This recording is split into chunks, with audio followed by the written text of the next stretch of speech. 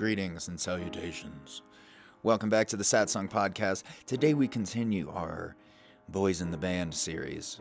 And we have one of Satsang's three guitar players, Stefan Kalander. Stefan is a good old Southern boy. He's the funniest sumbitch that I've ever met in my entire life. Very unique approach to the guitar. We kind of dive in on that. It's essentially just two music nerds talking about great records. So if you don't like music chat, probably not the podcast for you. But if you like talking about, really cool rock and roll and funk music and, shit like that, this is your episode. This episode and all episodes of the podcast are brought to you by the good folks at Onnit. If you go to onnit.com and you use code SATSUNG, you're going to get yourself a nice little discount on whatever supplement your little heart desires. As always, I recommend the Total Human. They make so many amazing supplements, and prior to using the Total Human, I used to buy all these things differently, and then you got fucking 10 pill bottles, and I would separate them into my own, little pill dividers. And then after the sponsorship happened, I got hip to the Total Human, and now I take it every single day, and I'm going to pull mine out of my fanny pack and take it as soon as I'm done talking here. But it's all their flagship supplements. Like I've said before, I've been taking it for about 6 months now. I got my blood work done a little while back, and it looked flawless. So the proof is in the pudding, or in this case, the blood. Head to onnit.com, use code SATSUNG at checkout. Without further ado, y'all, here's Stefan. How did those shows go? They were good, dude. We're fucking recording, dude. Welcome to the Satsang Podcast, Stefan. Yeah, dude. Pretty awesome. Excited to be here. Yeah, dude. I'm excited to talk to you. You're one of my favorite people on the planet to talk to. So I'm excited to see where we end up here. It's like a level 2 van talk right Total. Yeah, dude. Slightly more. Those shows were good, man, but the one thing that's really hard, Bozeman was probably my favorite because it is a like curated listening room. So it's like 75 people. Bose like specially designed the sound system in that room for acoustic shows. And before you go out, they kind of give like the lay of the land, and they're just like, okay, there's no talking. If you're talking while they're playing, you'll be asked to leave. So it's like a super focused vibe. Whereas playing a brewery in Billings, everyone is like, kiss my ass. We're all going to be talking the whole time. Yeah, exactly. So that was a little rough. Yeah, especially for Parker, because he wasn't running ears. The people in Billings were so loud that he couldn't even hear himself. I'm sure it's like he knows so many people, so they're all like yelling at him and trying to engage with him and being drunk and like, oh yeah, man, you're sounding great. Yeah, dude, I never would have thought that ultimate frisbee players would be more unruly than drunk professional fighters, but it turns out they are. That you're not seeing them right after a match, so they haven't got all that aggression out and energy. They're just fully wired up after beer and sediment. Total. But it was fun. There's still nothing. Like I've said before, man. The solo shows, while advantageous for making up money lost, and special in their own way. I've had a couple really special ones. There's there's just nothing like. There's nothing like the full band shows, because there's just no question that they're going to absolutely fucking slam. The other thing that was a trip, dude, because you joined, before Greg had really any responsibility besides just doing merch, and before we had a sound guy, what was a fucking absolute slap in the face on this little run was like, I've become kind of fucking spoiled, like even just remembering to get paid. At one point, I like that first show, I like opened my pedal board and was like, oh fuck, man, I don't know if I remember how all this, goes, Yeah, and just how badass Jono and Greg are and how easy they kind of make our lives out there. Yeah, for sure. I mean, that's the thing. It's like Greg literally handles every correspondence the minute we get there. It's like that is so crucial because it's, you know, coming out of the van for obviously we can be chill and civil and everything usually, but it's like you're not always trying to just give straight out and just immediately dealing with business and you know what I mean, all that, those kind of conversations. It's such a makes it so much more relaxed to just chill. Yeah, and to just be able, like, if it's not a question about one of our instruments or something that like directly pertains to us, so like, I don't know, ask Greg. Yeah. Well, dude, I'm excited to talk to you because you know what was really cool with Ben having him on is we've had some of the conversations before, but to really dig into you know, I think each musician has their own very unique journey with picking an instrument. What about that instrument drew them to it, you know, and ultimately you have to be a fucking psychopath to say like, okay, I'm going to play an instrument for my life. That's what I'm going to do is I'm going to pick an instrument and that's what I'm going to do. Yeah, for sure. But we've talked about that a lot. And I think that's, I already know we're going to get into it, but it's just like, it becomes aware. I mean, when you're younger, you know what I mean? You don't have like a full realization of what grown up is, you know what I mean, in life and everything. And it's like, we've talked about that, like even with student loans and stuff. It's like, oh yeah, well, like I got $18,000 or whatever. Like if I make 50,000 a year, I just pay those off. And it's like, no, dude, you don't. It's not how that works at all, you know, when you get older. But you know, you kind of go into it because it pulls you for whatever reason. And then like people like us and a lot of people, even people that don't necessarily do it full time but have been affected on such a deep level, like it's just a life, you know what I mean? Like it's the thing that you have to do regardless, that you know that we do. And like you said, we talked about in the last tour too, when you're like, you know, when everything doesn't make sense, it still makes sense. You know, you're like, well, yeah, I can't not do it, you know, even though the list is like this long and the pros are like, I like this shit. Yeah, you know.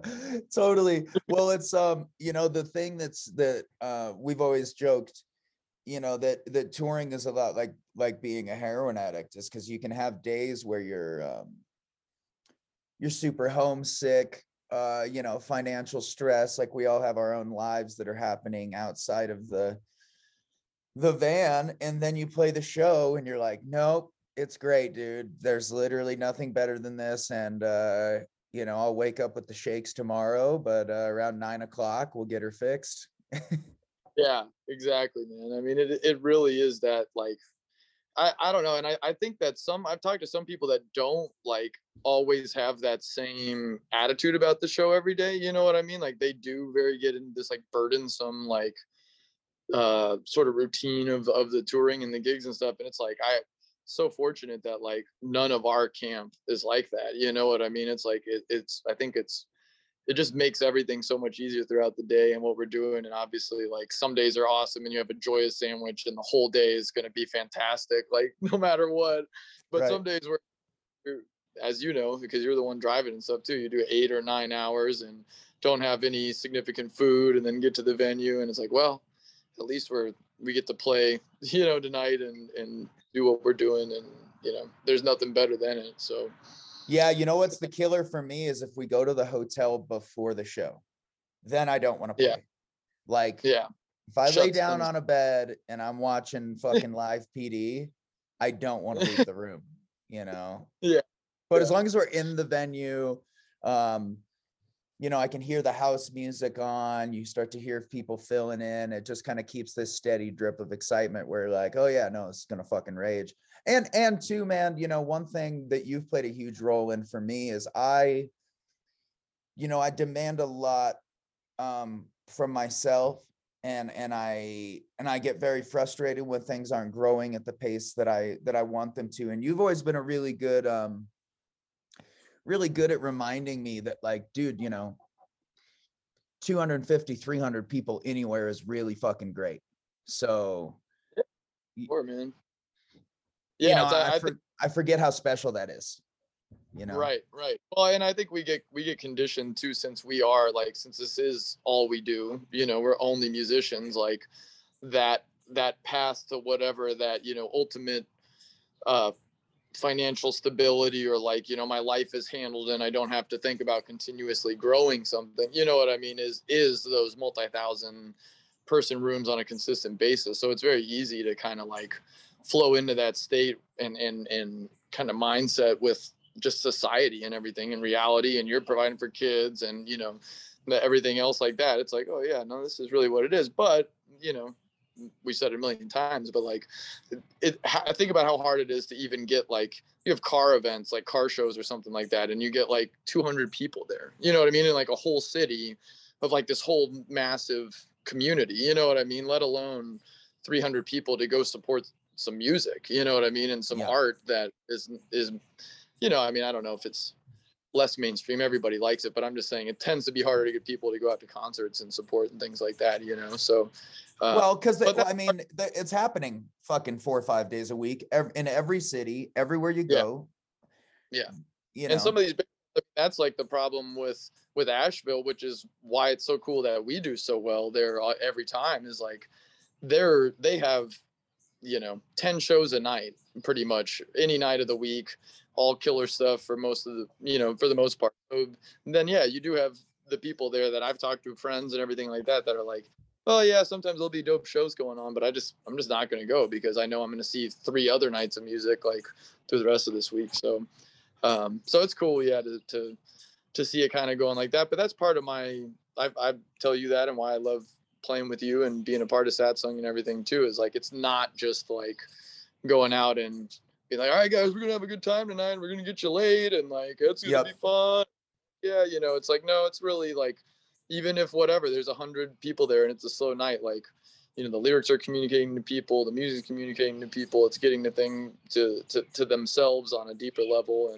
And as I've said to you, it's like I have that attitude with playing in church every week and with all of my gigs, like it's all a facilitation of like a worship experience, you know what I mean? So it's it's very satisfying for me in my own selfish way to be a part of it and to be able to do that with you guys. Yeah, well, it's a special band in the way that, I felt like Spring Tour, man. I was coming out of a pretty deep depression. Like when I was in, I don't think I've ever been like, depressed. Well, yeah, I've had, and when I was in California, in March, God damn, I was struggling, man. I not only didn't want to be playing music, but I didn't want to be home. I didn't want to be on the road. I just couldn't really find any sort of homeostasis. I didn't want to train. And going into Spring Tour, it really helped having all of you guys around. It made me a lot more happy to be there, I guess. And it, like you were saying, that I think the only like off night of the tour was in Philadelphia. We had 111 people. And I was pretty great. We had barbacoa earlier, so we were stoked. Yeah. Well, what was wild was I feel like God does this to me often, when I'm at like these weird points. I was pretty upset with the turnout of that show. And, when I was doing the like little meet and greet after the show, I met 2 different people that had driven over 10 hours to come to the show. And then I met this fucking kid, dude, that was absolutely in tears. That he was meeting me and he was freaking out. And then I had this moment with him where I kind of like calmed him down and helped him gather himself and just kind of was like, dude, just a dude. We're just dudes. We have different things. But I could tell he was rather fucked up about the whole thing. So I really just made it a point to kind of hang with him for 5 minutes, and he wrote this, 1,000-word post and posted it in the Satsang Movement group a few weeks ago. And it just like wrecked my whole shit. It was like, dude, even if we just would have played the show for that kid, like the fact that was such a fucking deal for him It just puts it in perspective, like what a special thing it is. And like I've said a million times, whether it's Francie or Mark from OAR, I have friends that have sold out MSG that all say the same thing. It's like, dude, 0 to 100 people, fucking impossible, never going to happen for your band. 1,000, 100 to 1,000 or 100 to 10,000, probably going to happen, Yeah. And once you just start to have it, like we were talking about, just people sacrificing their time and their lives to go and support because it means something to them in that regard. It's like, oh yeah, well, I know something's here, because there are a lot more people that haven't heard it, that, even if we get less than 1% of all of those people, that's still a lot of folks, and that's the reality of situations. And I think what we're kind of seeing, we talk about it all the time, but like the way that, not to sound like an old head or whatever, but like the world and society is moving, and the tensions and stressors and the currently the financial stuff with everything getting more expensive and whatnot, it's like art just continues to, and music have a role that is, necessary, and becomes more and more, needed and intentional, which is great. It just kind of, even though it doesn't get easier as far as like, oh yeah, it'd be nice to just have $500,000 a year coming in or whatever, you know what I mean? But it's like, yeah, at the same time, and I don't know if that would give the same sort of, life purpose and feeling and value as far as what we do now, and being able to provide that for others and try to facilitate a more, unified community and society too. Yeah. Well, what's a trip too is, when we were in DC, I talked to Trevor for like 90 minutes, and he was just like, I had this big aha, right, of like, the obstacles aren't going anywhere, they just change costumes. Because Trevor's like, yeah, dude, well, eventually you'll get very used to playing for 2,000 people, and then 950 people show up and it's a 2,000 cap room, and you're like, oh fuck, man. And you completely have lost the scope that 950 people came to see you that night, where you're like, yeah, dude, well, the room fits 2,000, Yeah. So it's like, it never stops. Or, I'm sure how many bands have played MSG and been like, oh shit, okay, here it goes, and then, yeah, they don't sell it out. There's 1,000 people that don't come, and they're just like, oh fuck. It's like, yeah, dude, well, your name's still on the marquee at fucking MSG, dude.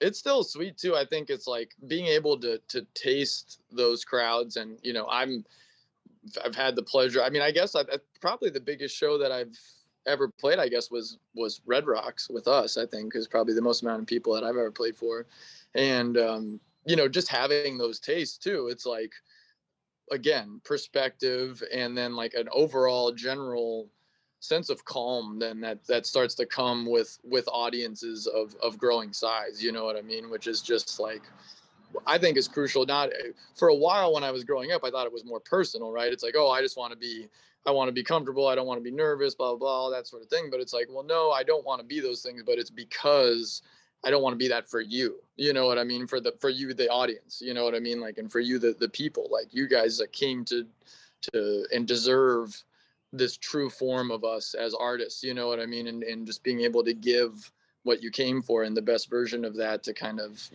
experience together and cleanse together and worship together and everything else. So, being able to kind of have that taper, you know what I mean, I think is just awesome. And I've seen it with us, even though over fall tour, after all of that, it was like we were crushing, I think partly just because we had done a lot of those big shows earlier in the year, and then we're just like very relaxed and in tune with the audience and the people and each other, and it wasn't any sort of thing. So it's cool to see how that aspect of things, and even not in us, but just seeing other artists, how they've grown, and people that we like to listen to, and you just start to see them actualize themselves in such a real way through those connections on deeper level, with bigger groups of people. So yeah, man, and what's another funny perspective too is, I think we all think our favorite artists are bigger than they are, like the amount of times people been like, what the fuck, you guys travel in a van? Like, I thought for sure you had a bus. And same thing, I just assumed that Brent Cobb was huge. You know, the amount of like songwriters that I look to and I'm just like, God damn, son, you are the fucking man. And then to find Right. out like, no, they do, you know, they do okay, about as well as Yep. we do, and then not as well in other places. Yeah. Well, and that's I think we just see even more so than ever before, just all the highlight moments, you know, and it's like even the shows that people only have 100 folks in the audience, all of the media and everything that they put out there and stuff, you know, I'm guilty of it, I've done it before too, is like great angles that make it look like a bitchin' show, that, you know, everything else, the you know, the audio's killing and stuff like that. So it you know, it's like, no, we're all just kind of doing this thing, and at the same time it's like it's a blessing to have anybody there, you know, and be able to connect with them. So I speaking of Brent Cawthon, that made me think about the new Paul Cawthon record. And Whoa. dude, it's smacking, man. I've listened to it a couple times. It's pretty funny. I was I was showing a friend too, like we were hanging out, and her and I were just kind of like, you know, putting on music back and forth and everything. And she had what was it that she had was like on the verge of some country stuff, and I was like, you know, this guy, and threw on Cocaine Country Dancing and then Country as Fuck, and she was just like, my God, Yeah. yeah, this is modern, this is heavy.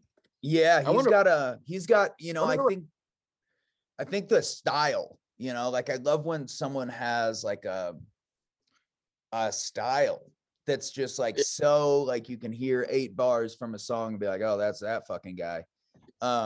And he just has this like dirty country thing mixed with like cocaine David Bowie that's just like right. so noticeable. That's just like, oh yeah, that's Paul Cawthon for sure, you know. And then he just has that fucking Las Vegas voice. Yeah, that voice is insane, dude. It's just like hits notes and octaves and frequencies. You're just like, oh, okay, well, yeah, you can say whatever you want and people will listen because that's not normal. It would be hilarious. Like I think I texted you. He's playing Woolies. That would be Yeah. unbelievable. See him there. That'd be Yeah. great. Yeah. And you know, I just it's cool seeing too, like just underground original shit popping off. You know, like Zach Bryan is this kid that I'm so Yeah. blown away by, because he completely fucking shattered what we thought. You know, the amount of time I was talking to Mark from OAR about this morning, is like the amount of time that I spent with All Right Now being like, okay, we need this really high grade content and this and this. And then you watch this fucking kid posting iPhone videos of him playing songs in his backyard, drinking beer, get millions and millions of views. And then him doing living room recordings for his first 2 albums that have millions and millions of streams. And then, you know, he posted a video the other day of him playing some festival in Alabama in front of 10,000 people, and they sang the whole fucking song. You know, it's just like, Yeah. whoa. We're just I think, at a really cool time in the industry where the power has been you know, where it used to be kind of held by 7 people that own these different conglomerates. Now it's just like, yeah, well, there's really no fucking rules anymore.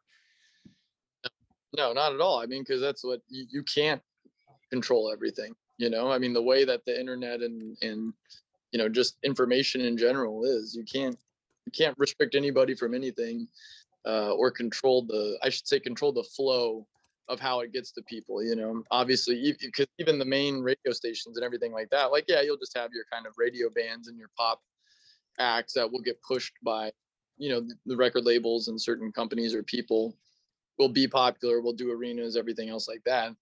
But then you also just have the people are gonna search for what they want, and they're gonna be able to find it because it's getting so much more popular. And now people don't struggle with, you know, searching for things. It's like, oh yeah, I can just go to Spotify and have these curated playlists of Discover and everything else. That's like the lowest hanging fruit. And then, you know, from there, Pandora, everything else, you know, looking through whatchamacallit. Sorry, I just got bit by a freaking huge mosquito, distracted me. What was I gonna say? and actual audio files too that, can just look through all the, blogs, internet, and actually get all of these different, recordings of people that take it seriously. I think it enables so many more niches of music and music lovers and stuff too, which is cool to see happen. I mean, even just the whole, we've talked about it, the lo-fi situation. It's like now people don't even like listen to like artists. They're just like, oh, I just listen to lo-fi, and just like put, don't know anybody or the creators of what they're listening to, but they're just listening to a vibe. Yeah, that's a wild thing. I had made this little thing, this thing for this outro. Aubrey Marcus is doing the outro for the new record, so I had tracked this little instrumental thing and I sent it to Matt, and he was just like, whoa, dude, like this is literally like sitting by a river on a summer day reading a book. And he was like, and he was saying that like that mood listening is like the fastest growing genre in the world right now. Yeah. So it's like, if you made an instrumental record that was just like sitting by a river, he's like, it might fucking blow up. No right. Words. Like, dude, I mean, that's even, it's funny because that's, for me personally, like just like some of the music that I've been working on, it's been like the heavy rock stuff that I've been doing, and then the whole other side has just been like, I've been doing solo gigs for, I mean, over a decade and stuff like that, and so many just different kind of instrumental beats while I'm doing the gigs, loops and things like that, things I'm writing at home, and I'm finally just starting to get to, okay, I'm just gonna like take some of my favorites and everything, start to actually track them, and it is like, I was just thinking about that this weekend. It's like, it pretty much is that. It's just kind of like, oh, you know what? I'm really just kind of going favorites, yes, but also this cohesive vibe of like, kind of have like a night music, writing music kind of, situation. Cause I think, that's sort of what I just default into a lot of times when I'm making those sorts of things, instrumental beat type of stuff. But, but yeah, been just listening to it. It's like, how often do you go and just put on like Dilla or something like that, or like Nas instrumentals or Pete instrumentals or whatever, which is kind of just the OG version of that. You know what I mean? It's just that sort of mood. Obviously, it goes a lot farther back. I would say. Classic, I wish people knew. Because like for me, like I think in Cincinnati when I was buying all the flights and doing all this financial shit, I literally was about to fucking implode. And then I was like, nope, I'm going to hit my hash pin and put on Pete Rock and we're going to settle into right. this. Like, and I did, and it's amazing how, there's something about like 90s boom bap instrumentals that will just, boom, the rest of the world's dead. I'm focused. I'm not stressed. It's fine. We're just going to sift through all of this, Yeah. And it's so cool too, because it's like, for me, and I know for you, because you're such a hip hop head too, is like every region from that era too. It's like it has its own vibe, obviously, but it is just applicable in whatever personal scenario that you need it. So it's like, oh yeah, it might be Pete Rock and like Tribe instrumentals and New York kind of vibe, you know what I mean? Or I might need some more of like kind of that Battle Cat, what's his name, Studio Ton kind of producer stuff, or in the South, like I've recently found a instrumental version of Southern Playalistic, which was because that's one of my favorite records as far as rap and hip hop. So yeah, dude, that era is just so real. I wish we would kind of move more back into, and it exists still, but like in a modern, or I should say a popular sense, kind of have more of that enlightenment in the hip hop and rap community come to the forefront again. Cause it's just like, there's so many artists with so much to say, that can put it over music and have such a platform, and some do, and it's fantastic, but it's like, man, if that could just be the norm again. You think about like back in the day with like, Native Tongues and Slum Village and like all that sort of stuff too, is just like speaking truth and uplifting and inspiring. Yeah, and like you're saying, there was so many like different vibes. Colden has been getting really into hip hop and not just listening to it, but he wants to know the stories. He wants to. He said this whole thing started a few months ago because he's been lifting a lot. He's put on a bunch of weight and he's a little ripped boy now. And but he goes, you know, oh, well, who shot you is like, that's like one of the hardest songs of all time. I said, nah, homie, Hit 'Em Up is the hardest diss track of all time. And then told him the whole story of how, you know, like Tupac got shot and then Biggie dropped that song. So that's what ignited this whole thing. And then telling him about Nas is my favorite of all time. Common in a close second, but we got into this conversation about diss tracks, and I showed him Ether, you know, by Nas, and he was just like, what the fuck, dude? I was like, yeah, bro, like the 90s and early 2000s were different, dude. Like if you had a problem with someone, it was gonna get real public real quick. And I was just talking to my friend about that, to Curtis about it, because it was funny too how like in like West Coast you would just say that shit and you would be like, no, I'm gonna kill you and your family, like and say slightly more, you know, articulate way, but you know that's pretty much the thing. Whereas you know you go to New York or East Coast and everything, and you're spinning that into a poem about how you're gonna take down, you know, the whole generational lineage of everything that's coming next, and you're going to dismantle them in you know what I mean, all this different kind of artful way of putting it. And it's like, man, just the way that people diss each other and handle their business on hip hop, you know, in a regional fashion is just awesome, you know. Yeah, and then those beautiful moments, you know, when those artists mature, you know, like Nas and Jay-Z, when they released Black Republican together, I remember just being like, whoa, how fucking cool. 15 years of shit talking. And now these dudes are like, nah, fuck it, dude. Let's do a track together. It'll break the world. And it's, I mean, I think it's part of it's growing up, right? You know what I mean? It's like, even we can apply it to ourselves. It's like we probably wanted to just do things ourselves for so long, and then you start to grow up and you're like, actually, it's a lot better when you just collaborate. Yeah, I like doing my stuff and everything X, Y, and Z, but being able to share that with people is fantastic. But being able to overcome all of that, that's like the ultimate form of I think kind of the message of what hip hop can be and is. You know what I mean? As fun as every side of it can be, you know what I mean? Yeah, and I think as you get older, man, you don't have time for you know, you're always, for me anyway, I feel like I'm always in a path to kind of mitigate bullshit, and whether that's external bullshit or the bullshit in my own thinking. It's like, you know, I don't want any problems. You know, I just saw this 50 Cent quote the other day that I loved. He goes, you know, I don't want any problems, but if you want a problem, no problem. You know, and I like that's where I'm at, man. I'm trying to raise my kids and build Satsang and take care of all my guys. And you know, I can get a little salty if I feel like someone's trying to fuck with that. But beyond that, man, I don't want any mortal enemies. And I think what was so scary in hip hop at that time was it was like, yeah, dude, cool diss track, but like, are you safe if you cross the bridge now though? Like that might be a problem, you know. Depending on how direct you got, you might not be safe in your own city, you know. Right.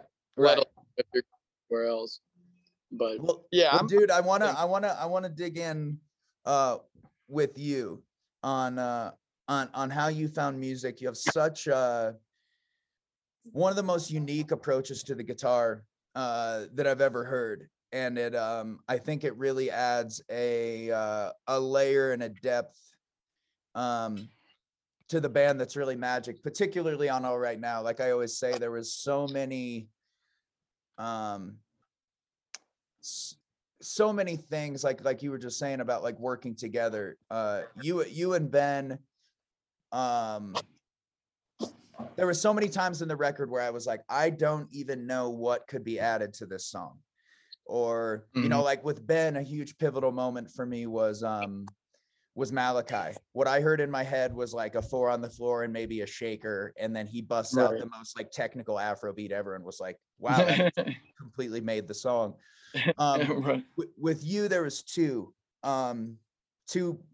pivotal things. One or three, I guess, probably more than three, but the three that come to mind: the solo on Further This Goes, I think is one of the coolest fucking guitar solos of all time.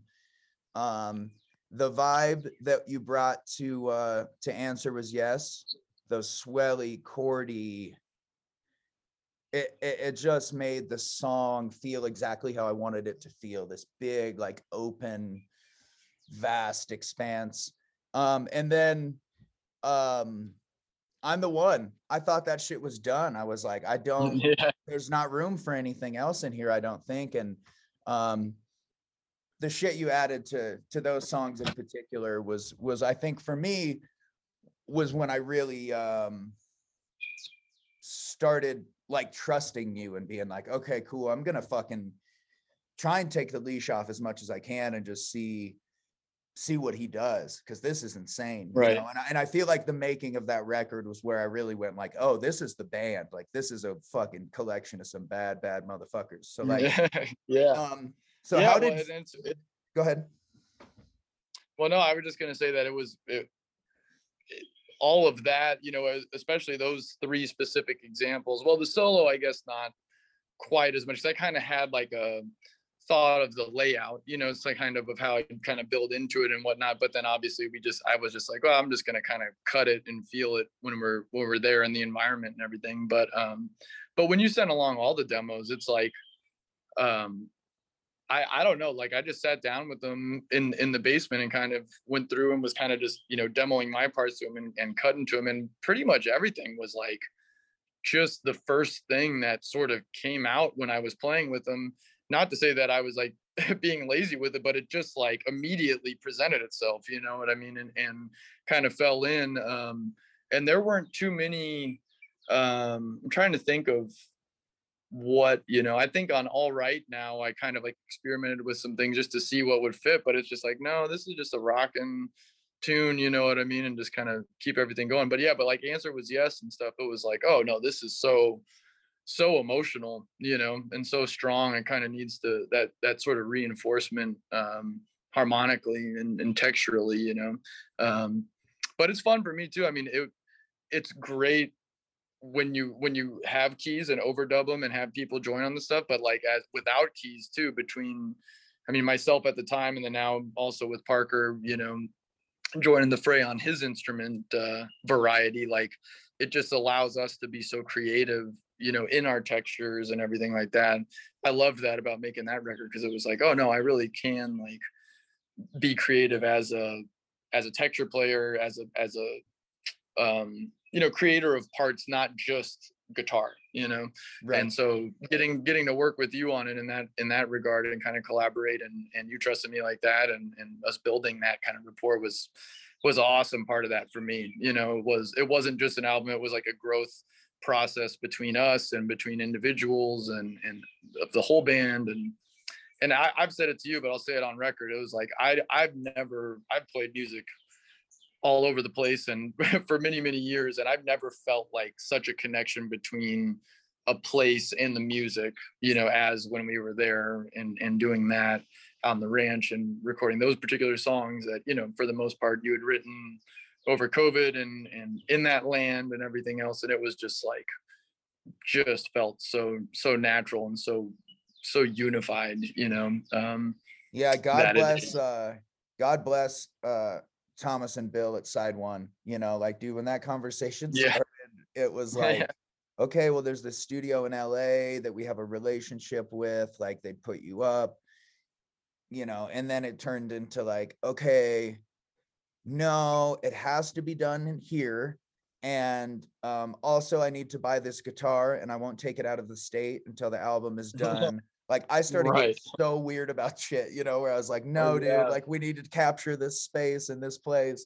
And can't do it any other way, man. I'm sorry. This is how it must be. Yep. Yeah. And it was so cool too. Like I think I told you, you know, the full circle of that was the very last set that we played as a trio. Me, Ben, and Carl was at this festival in Big Sky, and we got done and was sitting by the van smoking a joint, and this old head came up and we started talking about the Dead, and he's a big Bobby fan. I'm a big Bobby fan, and we were just nerding out for like 45 minutes. And at the end, he goes, you know, like, hey man, this is my festival, and thank you so much for coming. You know, we were by far the smallest band on that festival. I mean, the headliners were like Jason Isbell, St. Paul and the Broken Bones and Mavis Staples, Yeah. And what was funny was, through VRBO, when I booked that place, it ended up being that fucking guy. It was his house, the guy that ran that festival. Right. So he was like, oh, Yeah, fuck yeah, you can make a record here. Like, hell yeah, dude, that's great. Right. Yeah. Yeah. So when did you start playing, and what was your first guitar? I started when I was like 12, I believe. Yeah, a little before, but I kind of like bought my first guitar when I was 12, which was the that blue Strat that I still play on a lot of stuff. So yeah, man, it's kind of funny because at that point, and you probably remember too, it was like you had the Squire pack, or you had like the Ibanez like Geo pack that everybody was getting, and I was in like middle school or early middle school at the time. And so I was thinking about all that, but then I was like, no, like I would call it like a real guitar. I was like, no, I want a real guitar. Like I don't want just the, part of the beginner pack or whatever. And so my little like, 12-year-old self was kind of set on that, mowed some yards, all that good stuff, 90s kids were doing, and funded it. And then, I think it was kind of just a God thing, because then you kind of fast forward to now and I still play it in so many circumstances. I've upgraded it a bunch. I mean, it was what I played at Red Rocks with us. So it was kind of cool to go from the, my childhood room and learning on it and everything to then the biggest, stage that I've played in, one of the coolest venues around the world. So that was fun, but yeah. And then, I've kind of moved through a couple now. Obviously now with us, I'm playing the hollow body, the Eastman hollow body. And I think that's been great, especially with the great tone, just the continued direction. And like I was saying earlier with Parker and stuff, it just like tonally fits in a very cool way, especially with between the telly and the pedal steel and everything, and your acoustic. So I don't know, for the foreseeable future, that'll probably be the move. I've been playing it a lot at church too, and in a lot of contexts around here. I've kind of reacquainted myself with that girl and enjoyed it. So yeah, I just popped off and maxed out my third credit card. We were in Bozeman, and I went to we went to fucking Music Villa, which has the the largest Gibson collection in the fucking state. And did you get the Hummingbird? This is now the fourth time that I've gone in thinking I was going to get a Hummingbird and got something else. No, I got this this Songwriter Cutaway, and I literally went in. They had these Guild 12 strings that are regarded as like the best fucking 12 string, and I played 3 of them, and I mean, I was just like, yep, this is as good as a 12 string can sound. And they had this Sunburst one with that Anthem pickup thing, which is in all of the Gibsons. Yeah. And it was $5,000, and I was like, no, that's absolutely out of line. Like, there's no way I can justify this. And it's like, okay, how often would I really play the 12 string? And then he goes, have you ever played a Songwriter? And I was like, no, man, I've always looked at them. They're beautiful guitars, but no, I've never played one. And he brought this fucking thing in, and I just looked at Parker and was like, this is bullshit. Like, holy fuck. So yeah, now I have, so dumb. But what was some of the first music, like what made you want to play the guitar? I know for me it was especially just being drawn to the acoustic guitar, American Beauty by the Grateful Dead. I was so blown away at the layers and just how good guitars, an acoustic guitar could sound. So many of those songs are just. But what was it for you that you were like, no, I want to play the electric guitar, I want to play a Strat? Well, it's funny because I would say like Hendrix obviously I think was probably more of the Strat connection, I guess, but like really it was kind of Zeppelin and stuff early. I was kind of raised on Zepp and Cream, and my dad loved CCR and Chicago and all that stuff too, moving a little bit further away from just the straight rock. But Zeppelin definitely like hit me real hard at an early age. I mean, absolutely smacked. But I also, my mom listens to a lot of R&B and jazz and stuff like that too. And so it was like I kind of got the Earth, Wind and Fire and Bobby Womack kind of stuff. She likes Al Jarreau, and she was like developed a love for Al Jarreau early on. Earl Klugh, who's like kind of he's a jazz guitar player, but yeah, I kind of fell into all of that as well and was hearing all of that, and then kind of search, I think from, I don't even know, I guess kind of the Earth, Wind and Fire realm kind of put me into the P-Funk kind of situation and with the Chili Peppers, because I kind of got into the Chili Peppers, pretty early. I don't know how, it was probably around like 99, 2000, because I remember the Californication era and wanting to go to that show, but they were playing with Snoop Dogg and my mom was not letting that happen when I was like 9 years old. You know what I mean? Like, that was not about to happen. Which really sucks, because that would have been a phenomenal show. Late 90s Snoop Dogg with Californication era Chili Peppers, but nasty. But then a lot of people don't know that George Clinton produced the Chili Peppers' second album, and it's like all over that. So I fell in love with that album, then found out about that, George's influence, so then delved deep into all of that, and that kind of sent me through that whole thing. But I also grew up in the church. I mean, we grew up Catholic, and my dad's Presbyterian, so kind of split time between those two. But have always been, God-fearing, as they say, and the spiritual being and so forth, and around the church. So then once I started to find gospel music and everything, it was just like, I was always open to that. And then the musical side of it as well was just like, oh man, this is just such a different level of what music is, what music means, what it can mean, the facilitation of a worship experience, kind of like I was saying earlier. So fell in love with that. And I feel really grateful that, I didn't start playing gospel as far as in a church. I started kind of dabbling and learning things, in college and stuff like that, late high school. But,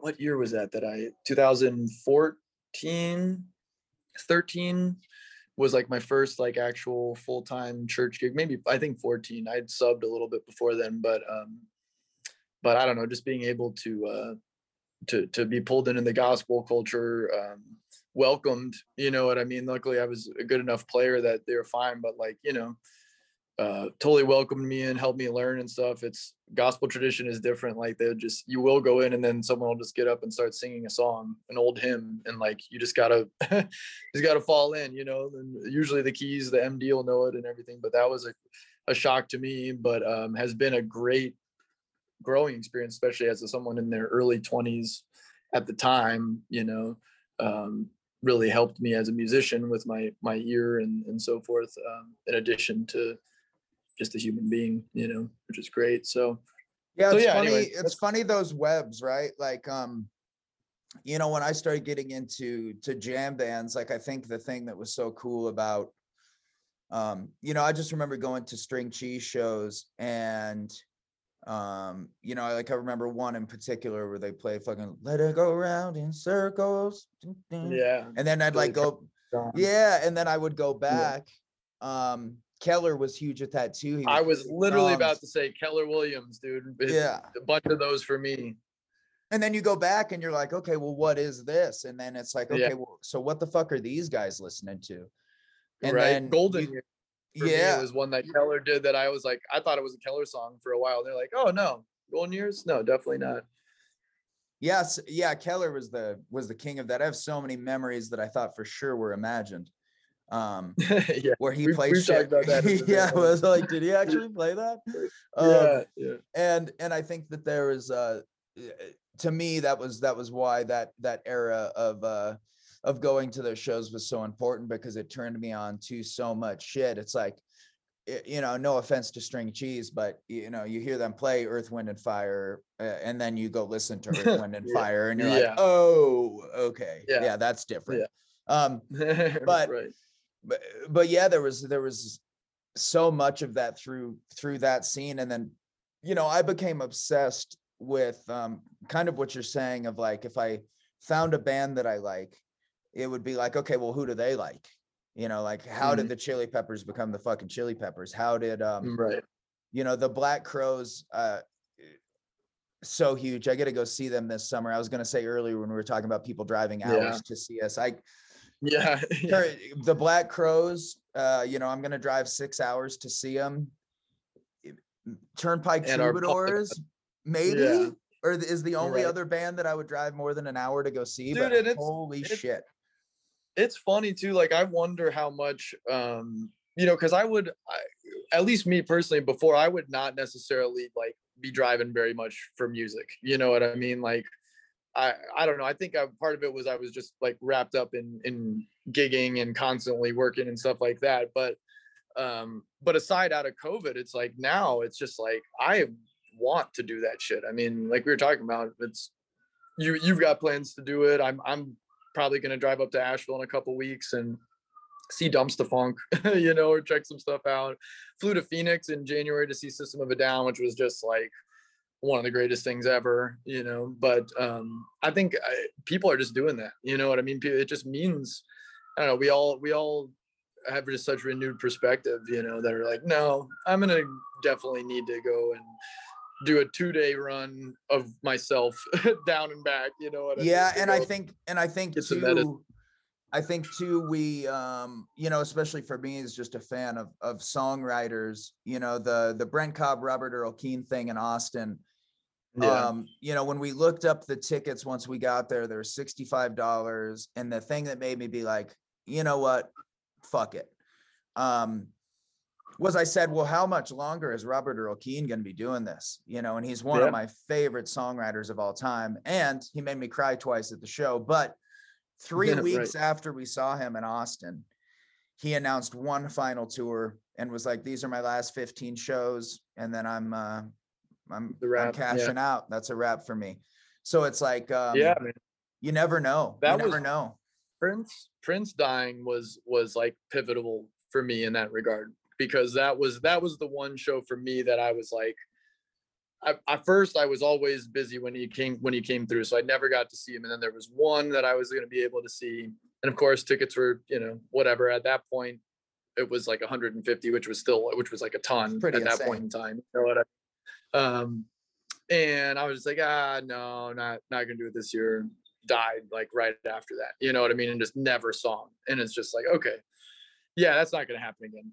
You know what I mean? Like, any of these people that are pivotal to me, that you know, mean a lot, and even people that don't, but that I just like, you know what I mean, or want to support and everything like that too. It's like, no, I'm gonna go ahead and make sure I sacrifice, or at least, you know, organize my time happily so that I can make that happen and support them. Yeah, I think it's important too. You know, I always it was weird, you know, for years I would go, yeah, you know, it'd be like, well, it's hard for you too. I mean, you're a little bit more in the middle of nowhere, you know. And I think too, man, like going to a show, I kind of always associate it with work and being at work. And so I would always kind of talk myself out of it. It's like, well, the last place I want to be is in a fucking music venue. But we went and saw Mark Ford and the Dwayne Betts band, you know, which is the Allman Brothers kids. Oh yeah.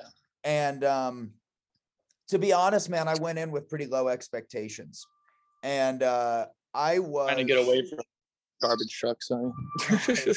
I was really blown away with how kind of profound it was for me to watch music as a fan and just soak up the show and just be like, holy shit. You know, like it's it makes me always want to up my game. I'm always amazed at how much I take away from, like, okay, well, what did I like about that show? What did I like about that front man? What didn't I like about him? What could he have done better? And then what could I do better? Yeah, just to be there and be present and enjoying as a musician and as an artist is, like, first of all, tremendously difficult. You know what I mean? Because we know the whole thing. It's like you know, whatever. It's like an engineer going to you know, crossing a bridge. You're like, oh yeah, what are those structural supports? What are you using? You know, same kind of thing. But I've had the same experience recently, as it was like the last 5 years, 10 years, you know, it's like, no, I've seen like 600,000 shows because I've seen opening bands for years and I've seen all this and blah, blah, blah. And it's like, yeah, okay. But then while I think it's easy for us to get into that, and still can happen sometimes, it's like, no, like there's also a reason why we did this, you know what I mean, and choose to do it. And it's because of the power it has over us, not just that we can be vessels of it, you know. It's like, Yeah. no, this is still absolutely medicine and That's what so inspired us powerful. to do it in the first place. It's what made us want to do it, is the shit experience. Like, dude, I remember being blasted out of my fucking gourd on MDMA at a Keller Williams show. And I remember saying to my friend next to me, Ryan Divis, I remember saying to him, like, that's it, dude. That's what I'm going to do. Like, decision made. There is no other option. Like, that's it. That's what I'm going to do. And same thing at, you know, Yonder was another huge band for me. Jeff Austin, the way he fucking manhandled a crowd was like, you know, if he told everyone to take their shirts off, everyone's doing it, you know. Like, I was so enthralled with the way he could carry the vibe. You know, and we went last summer. You know, the other weird thing about going to see shows is it always depends on the city, obviously. But, you know, I took Chloe to go see Camp in Bozeman last summer. And it kind of dawned on me going in, like, oh man, I wonder if I'll get recognized while we're here. And we went about 30 minutes, 45 minutes. And I was like, oh, cool. Okay, cool. And then my buddy comes up to me and was like, hey man, here, hands me this joint. And it was like right after I hit it and stomp it out, Chloe gets back from the bathroom. She's pointing out like, yo, there's a bunch of people over there staring at you. And then one person came up for a picture, and then it was like floodgate broke. I spent the next hour like taking pictures and shooting the shit with people. But the cool thing was I said to Chloe, like, hey, you want to get out of here? Like, I'm sure this is weird for you. She's like, no, it's fucking awesome. Like, how cool. You know, like how cool that these people want to come get a picture with you. And you're just like, oh yeah, I'm just here doing the same thing you are. Just came here to see these two bands, you know? Right.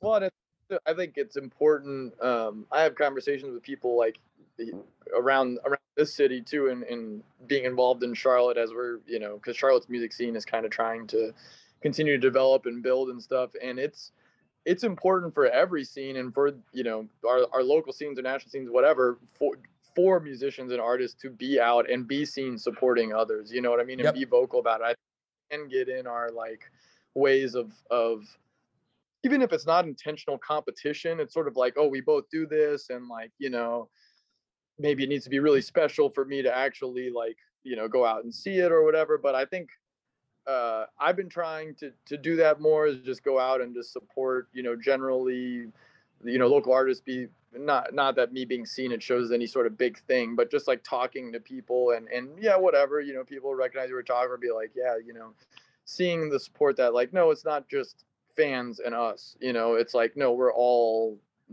this is all what we're doing, and it's a, you know, it's an important thing for all of us and a medicine for all of us, which is cool because I think more and more people are doing that. At least in my circle or in my city and what I've spent a lot of time in, like 2019, that wasn't happening as much. You know what I mean? Like artists were getting very like, you know, splintered and the I don't know what the term would be, but like kind of the toil of like the brand being branded as music and as a musician and having to do all this stuff, you know, it just elicited a different sort of perspective and thought process in that way. And now it's starting to be like, no, you know, like, yeah, I have the confidence in doing my own thing, but I also want to support and collaborate and be a part of the scene. And I also see that me being involved with the scene and talking to people and engaging is also beneficial for what I'm doing. You know, it's like, well, yeah, if you see me out and just being myself and being a human, you're probably going to want to like at least take a listen and see what kind of art that person makes, rather than them just looking at you and being like, hey, I made this, can you listen? Hey, guess what I got coming out? So it's cool to see that kind of, at least where I'm at. What's your favorite show you've ever been to? Like just off the top, you can name more than one.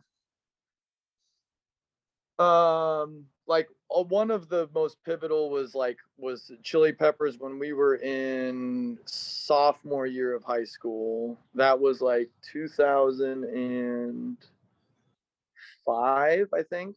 Partly why was we had gotten, it was right after Stadium Arcadium, was like the Stadium Arcadium tour, and we had gotten like 5th row tickets in Atlanta. I got like pre-sale, and so was able to get seats, and we were just huge fans and everything. And they played a bunch of, you know, older songs that were favorites of us. It was my high school band at the time, Bubonic Funk, the four of us, me, Daniel, Dylan, and Nick. And that there's a lot of funny stories from that show. I mean, it was like, first of all, like we couldn't drive yet. It was before any of us had driver's licenses. And so Daniel's dad drove us down there, and we had brought, like, typical kind of high school kid situation. We brought our like demo, you know what I mean, that we had at the time. We're like, oh, we're going to get it to the Chili Peppers, right? This fucking like arena show. Like, there's no way you're getting but we're bringing it. But then we go in and we leave the demo in the car, like by accident. We're like, oh, that sucks. Like, too bad.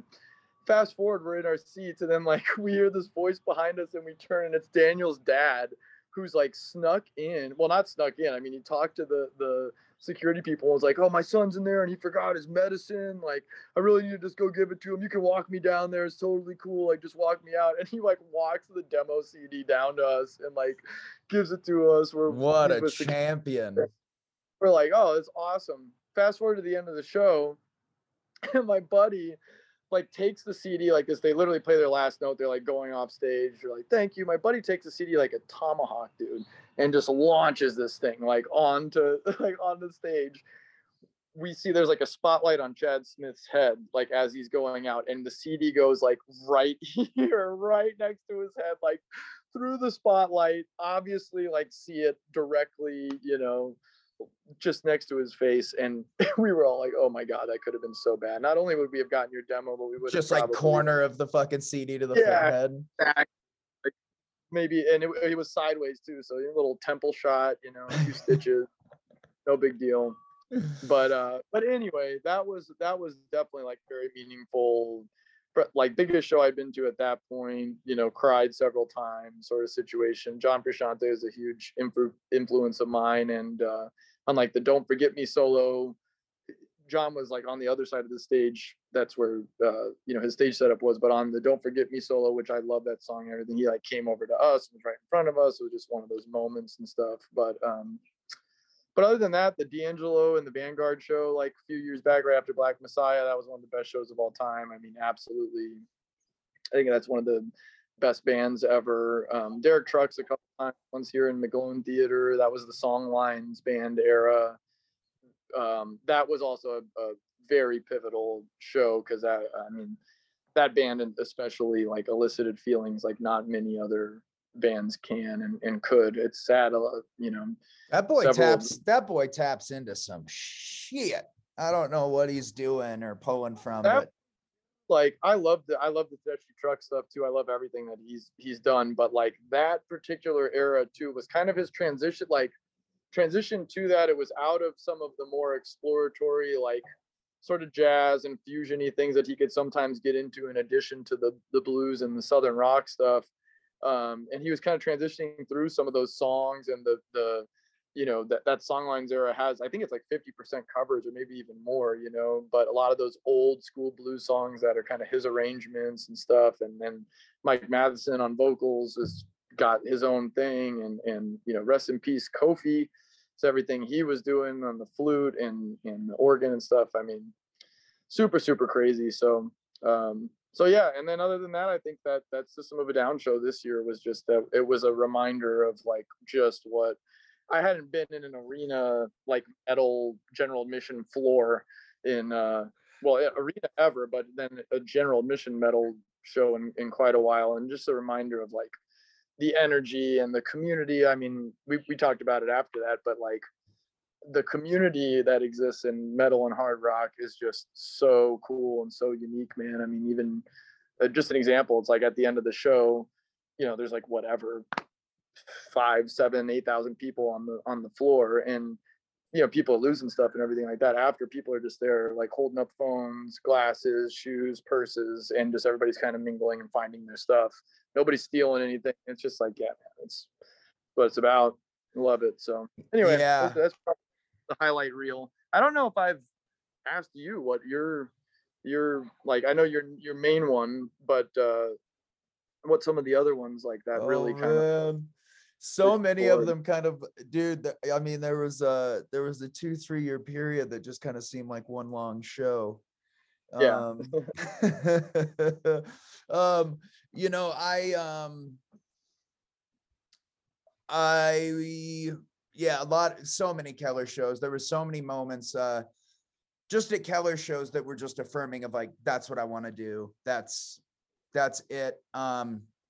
Musically, at Wakarusa, it would have been 2006. Bela Fleck and the Flecktones played.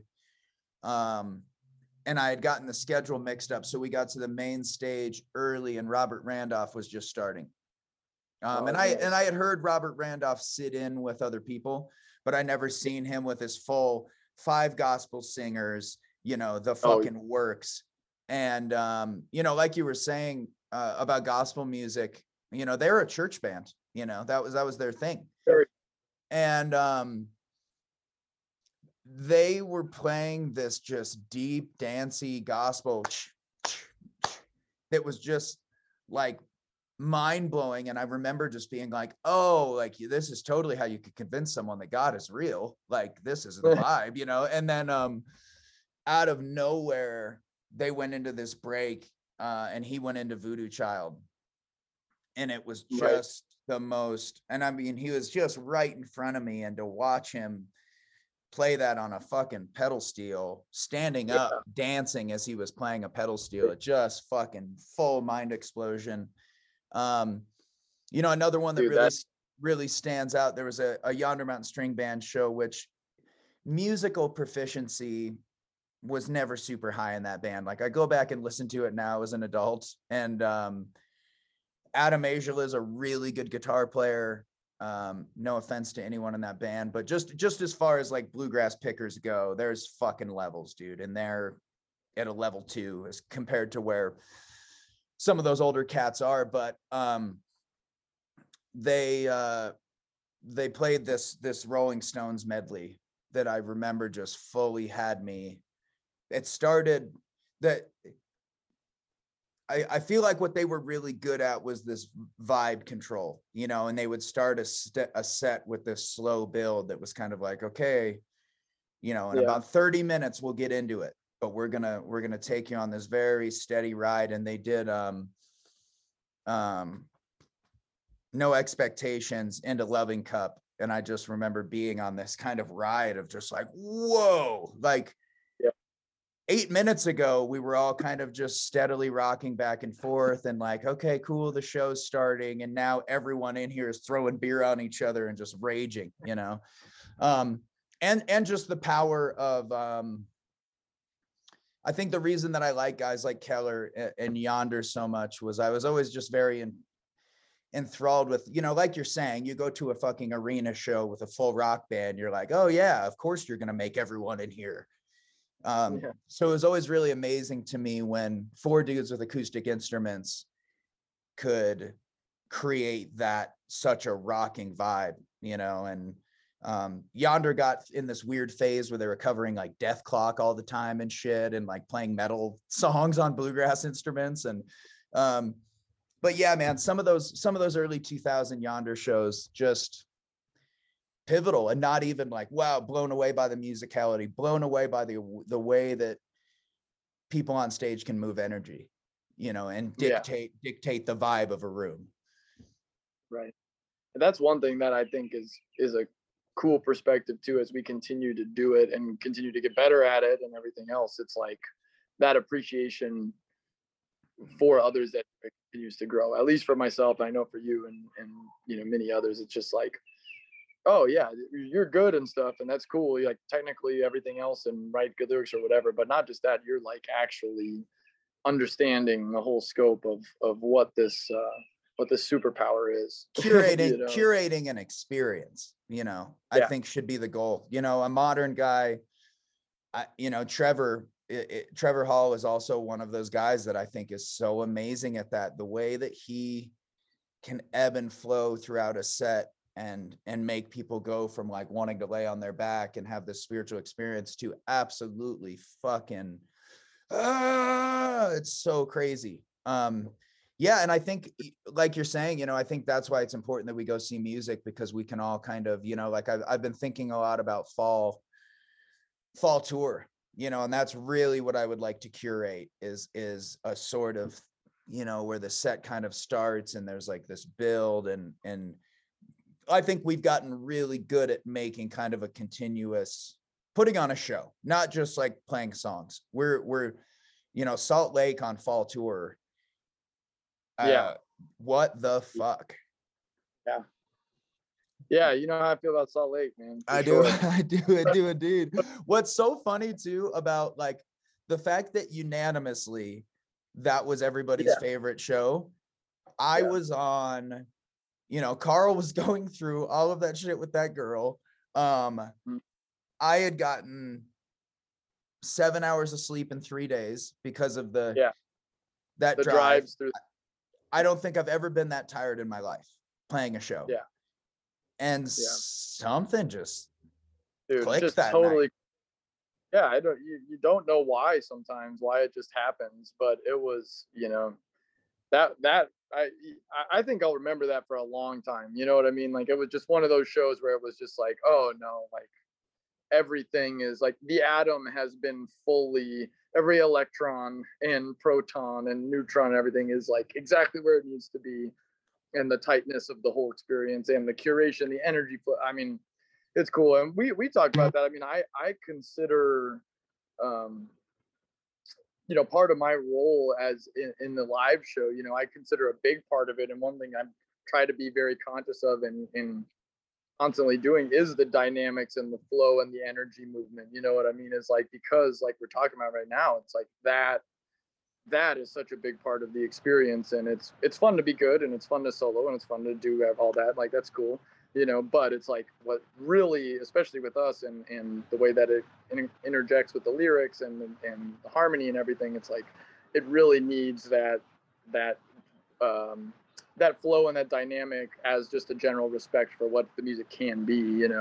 So I always take it very seriously, trying to do that. And I think something that happened towards the end of fall tour that really fully like locked spring tour, I felt like, is you and Parker found like a unanimous voice. Yeah. Whereas like I think Salt Lake may have been the like, the okay, we got it.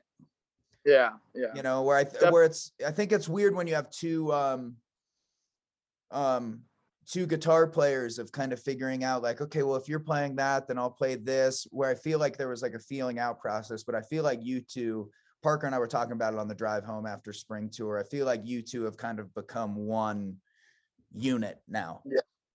Yeah. And especially I think too, like in spring tour, then after that, like, and we all talked about it, the first 2 weeks felt a little disjointed. You know what I mean? It was a lot of stuff. I know for you, not just musically, but like especially the business side of the band, and then your whole home buying process, a million other things that was, very present in your mental process. And a lot of us, I think, coming out of just winter in general, right? You're just kind of like reawakening, getting into that flow and stuff. So anyway, those first 2 weeks, I think we kind of continued to go through that fleshing out process.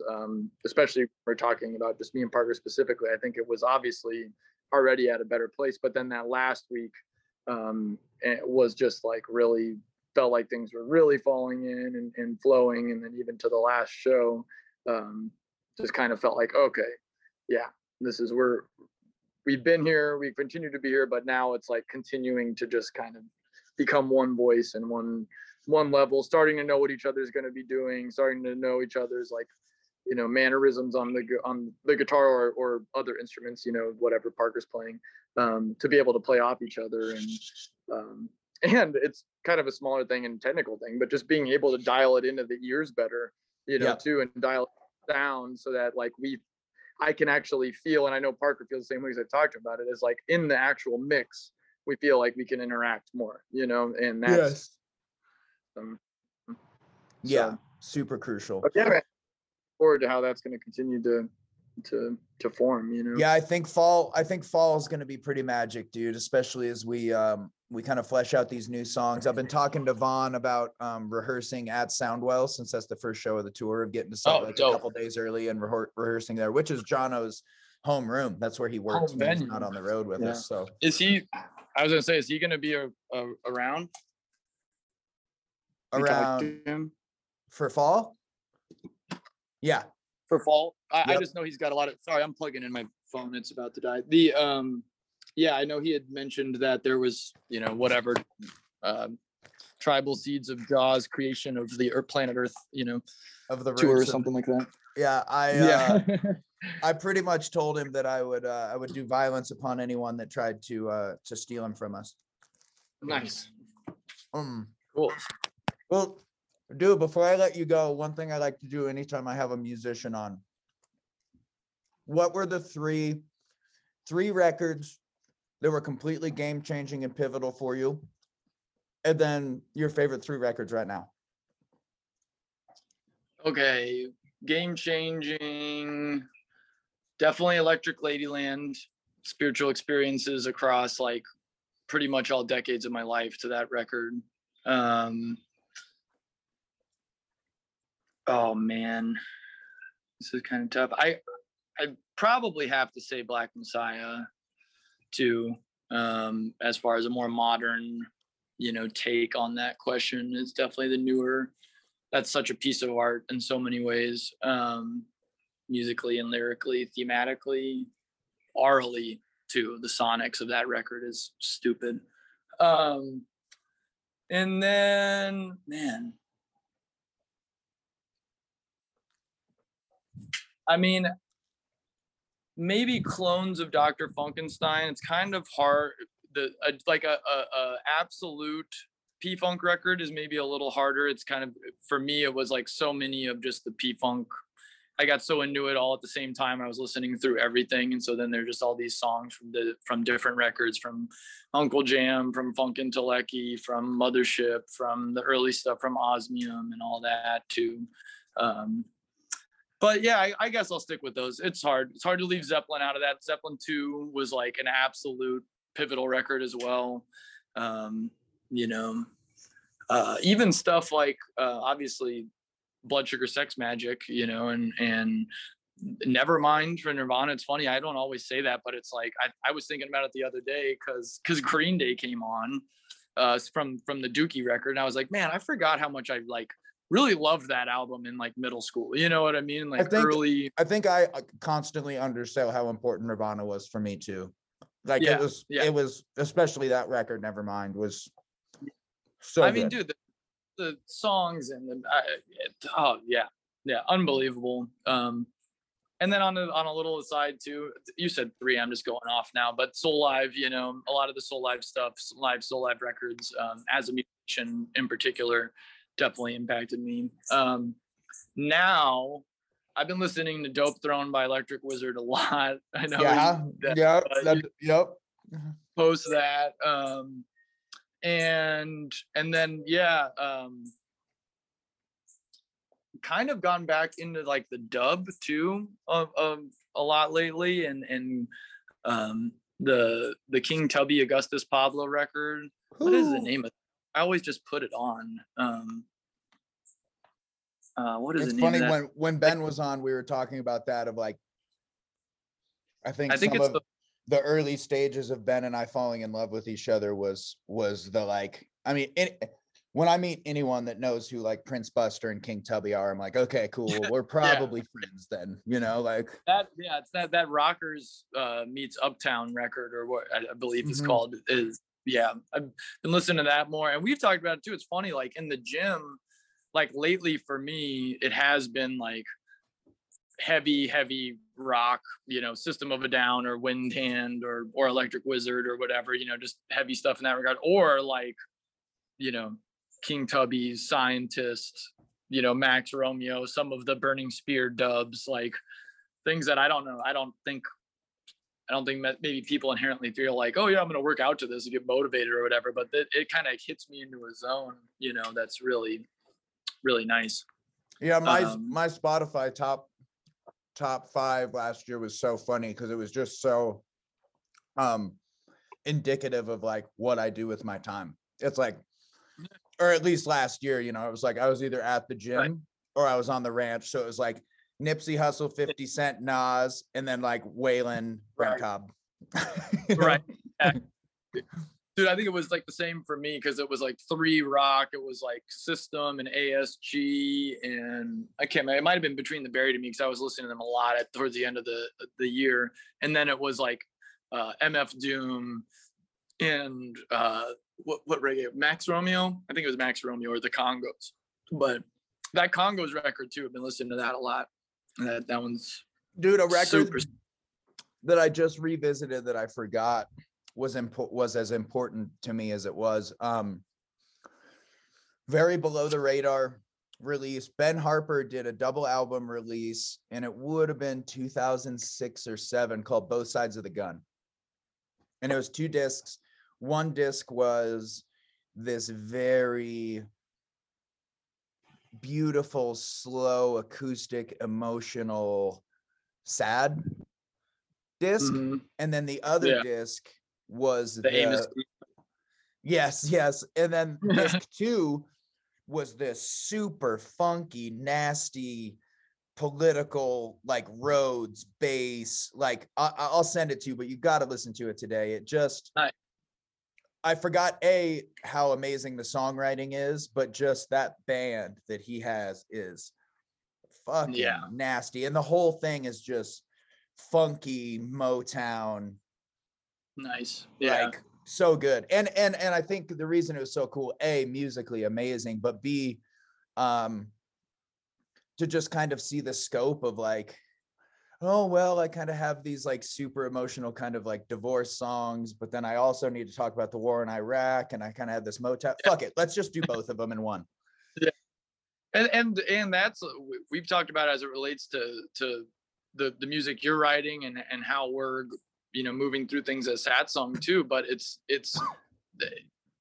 we're humans, right? Like it's just, we're humans. This is life. This is growth. And like, you know, as much as the music industry and the brand and everything is like, no, you're funk, you're going to do funk. And if you don't give me funk, then get out of here. You know what I mean? It's like, no, actually first and most important, why people are coming is because of the shared human experience and feeling that genuineness, you know? So that is priority number one. And I've been having conversations with a lot of people, with my roommate, Kurt. I've been trying to talk to more people too, because I know I'm got more of my own music and stuff that's kind of coming and that I'm going to be putting out and whatnot, and have been continuing to kind of like fight that, you know, voice in the back of the head of like, oh, make sure people hear it, like get it out there and everything. And it's not, you know, like we're saying, it's just kind of life. It's kind of what we have to do and just kind of complete it and put it out there. And our responsibility as artists is just to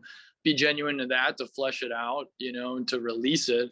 And then if, you know, people will like it, I mean, some people won't, whatever, but more importantly, like there is just a whole other industry and quote unquote algorithm that everybody likes to talk about and everything else, that some things won't sit in it the right way, you know. And it's not on us as artists to kind of, you know, get frustrated, because I just see so many people, you know, friends, I'm not gonna throw anybody under the bus, but people that have released music and not been happy with how it's received and stuff, but it's great art, you know what I mean? And it's great music. And it's like, man, I understand your disappointment. Like I understand you wanting to be better, but like, you can't feel any sort of negative way about this, because the art and what you created and the donation of your soul here to the earth in this oral way is not to be understated and not to be discounted just because it wasn't necessarily received in this, like, you know, societally acceptable, huge thousands. And you never fucking know what's going to happen, dude.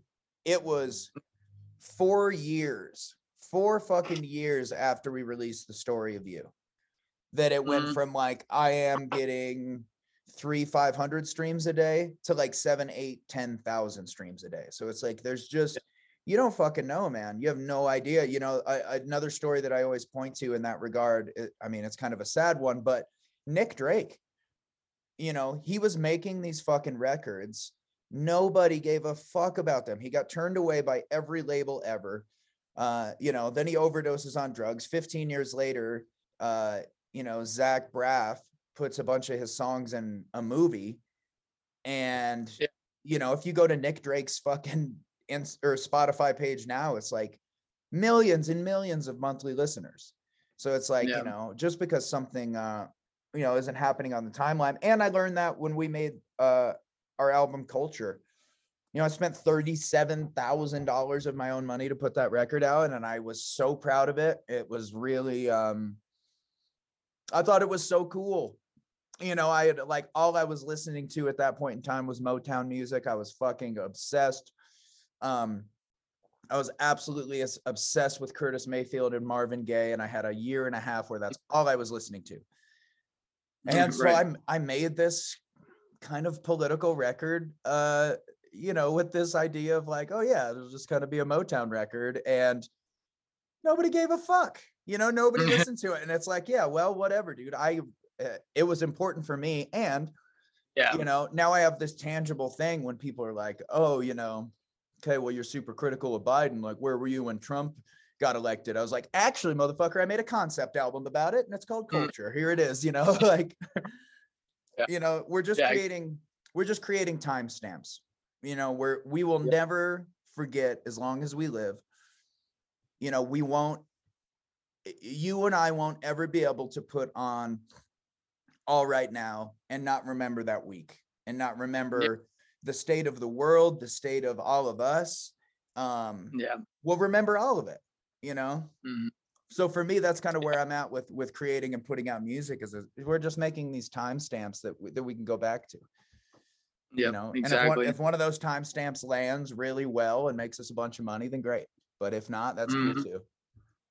Yeah, exactly. Because it's I think too, and something that we touched on it earlier, but just, you know, when I was younger, I think I did get this need to like, oh no, it's cool that people locally might feel some things, or I might have good shows here or whatever, but I need to feel that, and I need to have that impact on this national or international level and everything. And as I've gotten older, you know what I mean? It's like, not that I don't want to do that or wouldn't enjoy doing that, or you know, well, we are now.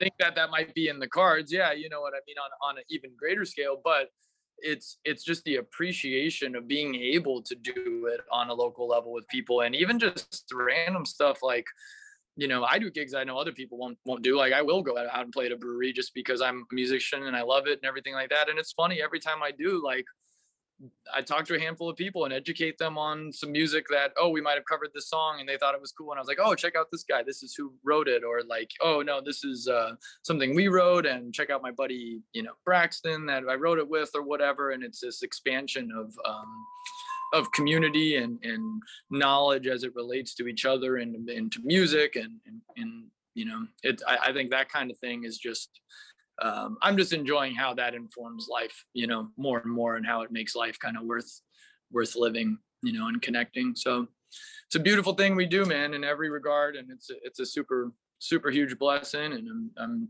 thankful to be able to do it with you and continue to do it with you, bro. Yeah. Grateful to have you with us, dude. Well, yeah, I want to set up a Zoom call with all of us to talk about Cali Roots sometime next week, dude. But yeah, dude, I love you. Thank you for taking some time. And yeah, dude, I'm sure I'll talk to you soon. No doubt, brother. Love you too, man. Yeah, the grow into virtual insanity will be a nice little clef. Yeah, fantastic. Yeah, I think even if we just have it worked out by fall, I think that'd just be. I've been obsessed with that song again recently. Very, very fitting for the times. Yes. Yeah. Not a bad songwriter. No, not at all. All right, brother. I love you, man. I'll talk to you soon. All right. That was Mr. Stefan Calander. Yeah, I have some other really cool guests lined up. What's news here? We announced a new tour for fall, and we're releasing another record. Fuck yeah. Yeah, by the time this podcast comes out, yeah, the pre-order will be live, so you can go pre-order the record, which is exciting. If you pre-order any of the pre-order packages, even just pre-ordering the album itself, you get an immediate download of an unheard, unreleased song, which is pretty dope. Oh yeah, the next podcast is the dude that funded the album or I guess loaned me the money to do the album. He's acting kind of as my record label for this song so I can stay independent. Mr. Jimmy Rex, a entrepreneur, real estate mogul, charity doer, phenomenal fucking human being, and we met under the greatest circumstance ever due to us drinking ayahuasca together. God bless him, and God bless grandmother ayahuasca. Anywho, I'll talk to y'all next week with Mr. Jimmy Rex. God bless y'all. Again, head to Onnit.com, use code SATSONG, optimize yo shit. We'll talk to you next week.